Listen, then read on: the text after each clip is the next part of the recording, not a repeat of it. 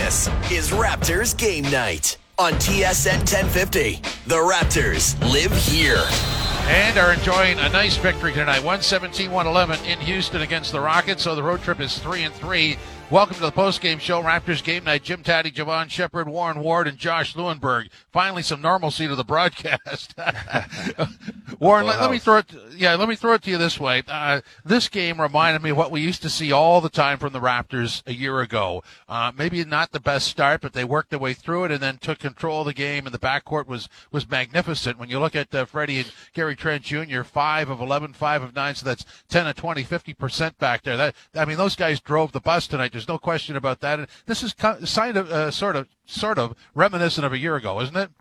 Yes, it is, and we've been talking about this. I mean, they've usually come out pretty flat. The Raptors have, and luckily tonight we had Fred and Gary playing like all-stars. 56 points combined, 10 made threes. Fred again scoring over 30. So he's finally found his shot. He's playing well. I think his legs are underneath him, and his body is responding as well. And then Gary, just as Fred said, straight bucket, and that's that. That's what that guy does. But I think the player of the game for me was Boucher, because every time the Raptors needed a lift, he was there. Whether that was the third quarter or the first, he came in and completely changed the game with his energy and his effort and his rebounding. I know Fred and Gary, as you said, they definitely led the bus. But in terms of the game changer, hats off to Chris.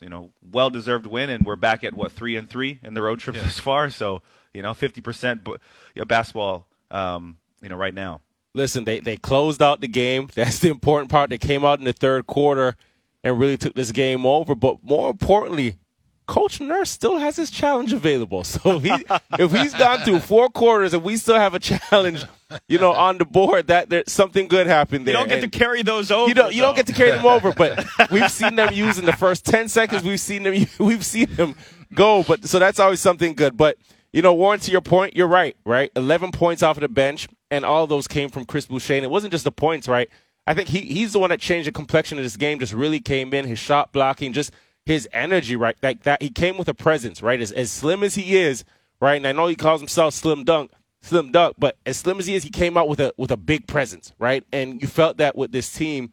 And just the second line, the back line of the defense, in that third quarter, right, four blocks, and it gave this team like an anchor, right? And I think that's where we've questioned them so much on the defensive side, and we've talked about them winning the possession game. But when you have that shot blocking ability on that back line, you can trust your defense a bit more. You can gamble a bit more because somebody's going to clean up, and that gave them some more opportunities to get out on the offensive end and just score the basketball. And guys were making threes. That was a difference tonight, plus 24 from the three-point line. And we see, this is always a different team when they're making shots from the perimeter, right? And a number of guys knock down shots. You have Barnes going 3 for 7, Pascal 1 for 3, but Gary Trent Jr., 5 for 9. He had a stretch where he made a couple back-to-back-to-back, and Fred, 5 for 11 from 3, right? And those are all the guys that you want taking those shots, and you also those are the guys that you want to make those shots, right? So it is a different team when you're knocking down, and then obviously they did what they did on the defensive side. Yeah, I think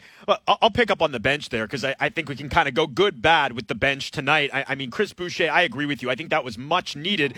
How often do you see in a game where a team's first bucket comes from a guy who didn't even start the game? Boucher put the Raptors on the board with a 3 after a really sluggish start that obviously forced Nurse to call the timeout and make some changes there. But, just coming in with that energy, that's when Boucher is at his best. And even this season, when he's played this way, the Raptors have needed that given their lack of depth at times coming off the bench. And that's where I'll segue to the bad. Outside of, and Javon mentioned this, 11 points from the bench. All of them come from Boucher. You can quote Sam Mitchell with the rest of the bench. It's 0, 0, 0, 0.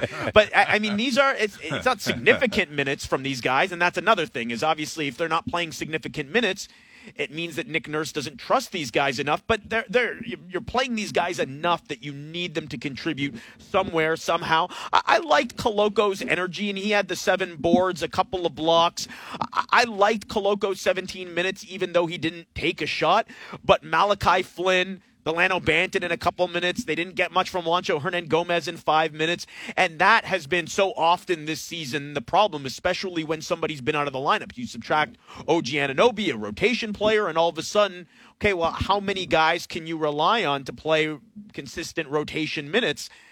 And that's why you're asking so much of Van Vliet and Siakam. And, I mean, Fred has been awesome recently. I just posted this. His numbers over the last 10 games, just over 27 points, 47% from the field, 41% from three. But one thing I've noticed a bunch this year is as great as Siakam and Van Vliet have been over the courses of their careers at playing off of one another, we haven't seen many games this year where they've both been great, right? Like Siakam has had stretches. Now he's sort of tired a little bit, understandably considering the workload he's carried, and Van Vliet is playing the best basketball of his career, but we haven't seen many games where they've both been the all-star versions of themselves, and I think ultimately when you look at the record, that's sort of reflected there in the wins and losses. Okay, so they sit at 3-3 on this road trip, and I think we can go back over it, and even though there's 3 losses there are good moments in those losses. I think when the road trip started, it was supposed to sort of define the season. I don't know that it has or it changes anything when you go to the trade deadline, but it's a pretty competitive team, and I think Warren, as we said in the pregame show, probably better than its record, but I don't know what that's worth.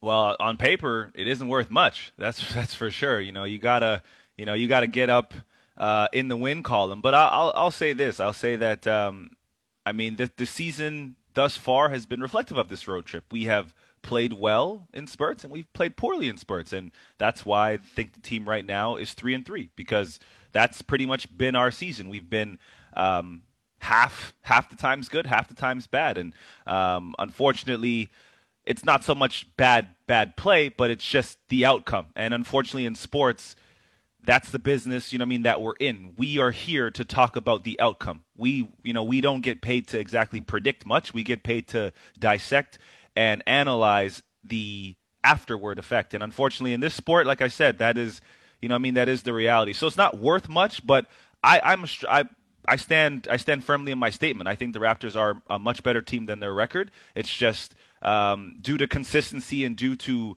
a bunch of different factors, they haven't been able to play up to par all the time, and unfortunately, it's led to some losses. Yeah, I think you look at the totality of the season so far. There's been some bad luck in close games. There's been some injuries, certainly. But to Warren's point, even if you project where they'd be at this point and eliminate the injuries, eliminate some of the bad luck, they've performed as a 500 team when you look at the net rating and the point differential and all of that. So to see how things have played out here on the road, and we talked about this the other day where I think a lot of people were hoping for, maybe expecting one thing to happen in one direction or the other on this road trip. Either you come out and you look great and like this is where the season turns around, or you come out and you get blown out and it's like, okay, well now you have to make a move. But this was always the most likely reality, the most likely result on a 7-game road trip is you were probably going to end up 3-4 or 4-3. So that's where the Raptors are after 50 some odd games of the season. There are very little surprises at this point. It's a team that's been up and down. It's a team that still, I think, even on this road trip we've seen, they show great promise because there is great promise on this roster. But I think those moments are few and far between, and they're fleeting. They've been too inconsistent overall, and that's why they find themselves at, where are they at? 25 and 24-30 now through 54 games. Yeah, the highs are high and the lows are low, right? And I think one thing's for certain, and I'm sure you guys would agree with me right now, is that there's so much uncertainty still with the direction of the club and, going on this road trip, what were they going to do? And I think, at the point they are right now, we still don't know. Right, because you what are we 3-3 on the road trip right now, and my thing is when you go onto these type of road trips and your team's going through adversity, you learn so much about your group, right? You build with your group, you guys argue, guys bicker, guys figure each other out, and every one of these guys right now, not just with the Raptors, they're playing to stay in their respective locker room, but at the same token, everybody wants to put their best performance, produce the most and the best that they have, because if you're in the package, you want to be wanted, right? And that's not just limited to the Raptors. That's, teams across the board. And, when you look at, for me, it's special to see, a guy like Fred, whose name has been rumored so much, playing his best basketball right now, right? Because he won. I think he took a lot of criticism early on in the season. He just went through, there's highs and lows, there's peaks and valleys. And he just went through a stretch where he wasn't in rhythm, right? It took some time for him to get out of it. But right now, Fred is making some back-to-back 30-point games, shooting the ball well, and, the decision maker, the lead guard that you expect to see from him, right? So I'm impressed, and I'm thrilled to see that. And I think with this group, it's going to be bittersweet whichever way it goes, because you see the potential here. And I think naturally we've seen a lot of these guys come in young, and we've grown to have an emotional attachment to them, right? And you want to continue to grow with them. We don't know. But at the same token, I think, Kyrie throwing a wrench across the league, and he's just throwing everybody for a loop right now. I think I'm reading the wildest of wild cards. NBA Twitter right now, and even Kevin Durant has gone on record to say it shocked him as well, right? So this is probably the most fun time of the season, where everything, you get All-Star break, but at the same time there's just so much going on, so much shifts going on, and then you get a completely different season, after the break. Just to add to that really quick, if I could, Tatman, sorry to cut you off. I just want to talk about, I know when Fred was playing poorly per se, just because he was, missing shots and, not himself and, kind of deferring.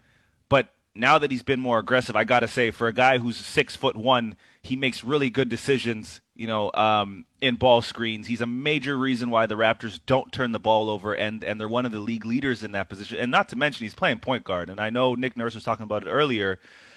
He has to not only score the ball, but defend. And I'm sure Javon would tell you that is hard to do. There's probably 8 players in the entire world who can do that effectively on both ends of the floor.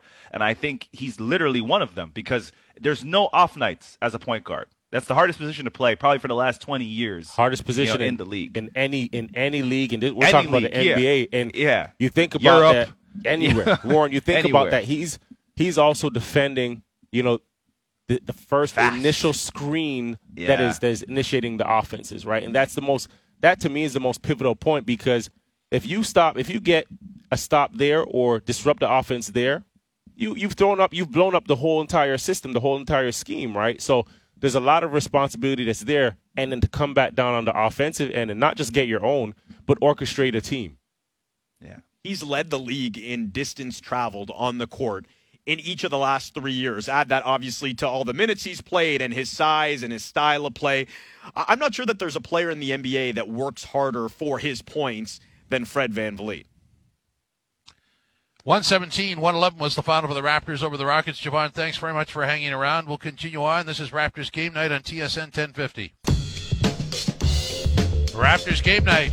Jim Taddy, Josh Lewinberg, and Warren Ward with you till the top of the hour. 117-111. The Raptors win in Houston. The road trip is 3-3. It wraps up on Sunday in Memphis, and our next Raptors coverage will be the night before the trade deadline and the night after. So while we're on that, Warren, when you look at the possibilities, and we detailed this nicely in the pregame show, everybody has faith and is looking forward to what the front office will do out of respect for what they've achieved in the past, and it's been very good. So when you look at this team, there's not much issue with the starters, that's for sure. The bench at times has been, 11 points tonight sums it up, 9 of them in the first quarter. And so there's not a lot of help that way. And so you look at this team, and obviously the headliners are Freddie or Gary Trent Jr., and what could you get? But really, if you could keep the starters, and obviously there's contract implications, but add to that bench, might have a different story here.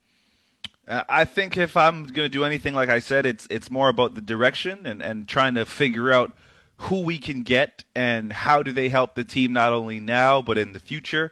Obviously the Raptors bench needs improvement. I think that goes without saying. The Raptors have historically done pretty well in the draft, and they've drafted players who have developed. I think Delano Banton and Mr. Flynn, Malachi Flynn, excuse me. They have been slower to develop and haven't developed as quickly and haven't been able to contribute as much. I think they thought they saw another Fred in Malachi, and unfortunately it just hasn't panned out that way. So you need to shift and maybe change direction and decide, okay, who's going to give us minutes at that position? Because I'm sitting here thinking that the point guard position for the Raptors has been probably, one of their most important positions. I think we know what we're going to get from Pascal. I think Scotty is coming into his own. He's actually been playing, pretty consistently and has improved month over month. So I think Precious playing in the dunker spot, and then OG's like the wild card there. Some nights he's going to come out and play extremely well and score, and other nights, you may not get the offense, but the defense will always be there. And then, Koloko's young, so there is room for growth. It's just what direction does the team want to go in? Obviously, it's the NBA, so youth is going to be king, of course. So going young will always be the most attractive thing to do. But at the same time, can you get a player who's young but maybe has a year or two of experience, who knows how to score, who can come in? Because it's one thing to expect a drafted player to come in, but when you get drafted to the NBA, obviously I haven't experienced that, but when you get drafted, I'm sure your eyes are wide. You know what I mean? Everything's new to you. So basketball may still be the focus, but you may get distracted if you go to Miami. You know what I mean? As someone who's been in the NBA for a year, 2-3 years, it's now starting to be, probably become more of a focus on the sport. And I think those players can come in immediately and have an impact on winning. Yeah, I think the big question, as Warren mentioned here, is what direction do they want to take this team in? And the great news is, and this really is a big thing for this organization, is they have a lot of flexibility. That's something that they've valued over the last few years. We've talked about it a lot, is maintaining the flexibility through keeping their draft picks and collecting these young, intriguing players in or around their prime that play premium positions and that have team-friendly contracts, and then developing those guys, growing those guys. So I think they're in a good long-term position, but they do have to decide where they want to go from here, because you can only stand pat so long, right? Like, this has been a front office that, if we're looking back at their track record, because it's been now almost a decade that Masai Ujiri and company have been at the helm of this team, certainly patience is the thing that comes up. I mean, he has always given his teams the opportunity to sink or swim and basically decide their own fate, right? Like, he hasn't been he hasn't been short-sighted. He's kind of let things play out a little bit. And that's what I think he's done with this team here, too, opting to stand pat at the deadline last year, opting not to break up the core over the offseason. But I will also say, when things haven't worked out as they've not worked out this year, this front office has also shown that they're willing to step in and at times make a bold move and pivot into a different direction. And that could be where they're at right now. Like, I spoke to an NBA executive the other day who told me that they would be shocked, based on what they've seen and what they're hearing and what their sense of it is, they would be shocked if the Raptors didn't do something next week. So I think change is coming to some degree. To what we'll find out. And when that change is coming, we'll also find out, because another thing that we've learned about this front office over the years is they don't like to be rushed. They don't like to feel like they're on somebody else's timeline, and that's why Masai Ujiri is known to dislike the trade deadline, prefers to do things during the offseason. So my sense of it is, like, they're going to see what is out there on February 9th, and if they don't get what they're looking for, and if they're not ready to make that big move, they've indicated to teams that they're perfectly comfortable waiting until the offseason, or maybe even beyond that, to decide where they're going to go. But I will say this. We can talk about the track record all we want and look back into history, but this, I think, is the most pressure that this front office has ever been under to do something. So we'll find out what that something is pretty soon now. Absolutely. And, I don't know what the level of intrigue is in this. It's high for me, but these are all, there are no inherited players on this Raptors roster. These are all players that they've selected, acquired, or drafted. And so these are all from the front office that exists now. No, not inherited from another regime. So I don't know how that plays into things, but it will be interesting for me. How about you, Warren? I'm with you. I mean, I agree with Josh. And what he said. I think this is the toughest decision that this front office is going to have to make. Whether the players are drafted players or players that have come from the G League, for instance. I mean, this group's been together for a long time, so the changes that are coming are going to affect this team for not only, like I said, now, but for years to come. I mean, it's the start of the decade, and the group that is going to come in is probably going to be younger and is going to be here for a number of years. And I think that is something that you're changing the foundation of the franchise. Whatever change you make, you're definitely changing the franchise, because you're not going to get big return for anyone unless you're going to give up someone of significant value. So change is coming, and I'm here for it. These are big decisions and very tough decisions. And a big part of it, Jim, is that point that you mentioned is like, these are guys that Masai Ujiri feels very, very strongly about. Like, he believes in them. He doesn't want to trade OG. He doesn't want to trade Fred VanVleet. He doesn't want to trade Pascal Siakam. Now, that doesn't mean that he won't. He didn't want to trade DeMar DeRozan. He didn't want to fire Dwayne Casey. Sometimes the hard decisions need to be made. And that's why I say, like, they've shown, this front office at times, that they'll make the tough and unpopular decision when the situation warrants it. And I think there are a few things here. Like, one, this team has underperformed, but also, like, you talk about the lack of depth, and Warren mentioned this earlier, like, they get top marks for the way that they've drafted, and some of the trades, a lot of the trades that they've made, where they've failed or where they haven't succeeded is in free agency, is going out and signing guys. Granted, they haven't had cap space, but even with the mid-level exception, like, that, your success rate is not going to be super high on those smaller signings, but you have to have some success, and they haven't had a lot of it recently. What that means is that if you're not signing guys, you've got to be able to maybe move a guy, if it OG or whoever, and maybe look to find some depth and find some talent and build out your roster that way. Another thing is, like, the clock is ticking on this core, and they're going to get really, really expensive soon. So whether you like it or not, you've got to make some decisions. Otherwise, you're going to be paying deep into the luxury tax, in this case for a 12th-place team, because you've got VanVleet and Trent, free agents this summer. Then you've got Siakam eligible for an extension. Achua, OG Anunoby is a year away from being eligible for an extension, So, like, it's coming to a point where decisions have to be made, whether they like it or not.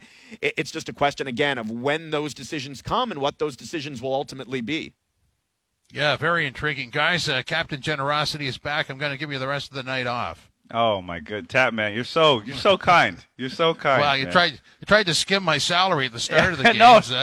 I said leave Josh's, leave yours, definitely leave mine. I said you can cut Javon's and Jonesy's. Those two are making the most. We got to find a way. Good thing we know they're team players. Right. Javon, keep your eyes on the road, buddy. All right. Good night, guys. All right. This is Raptors Game Night on TSN 1050.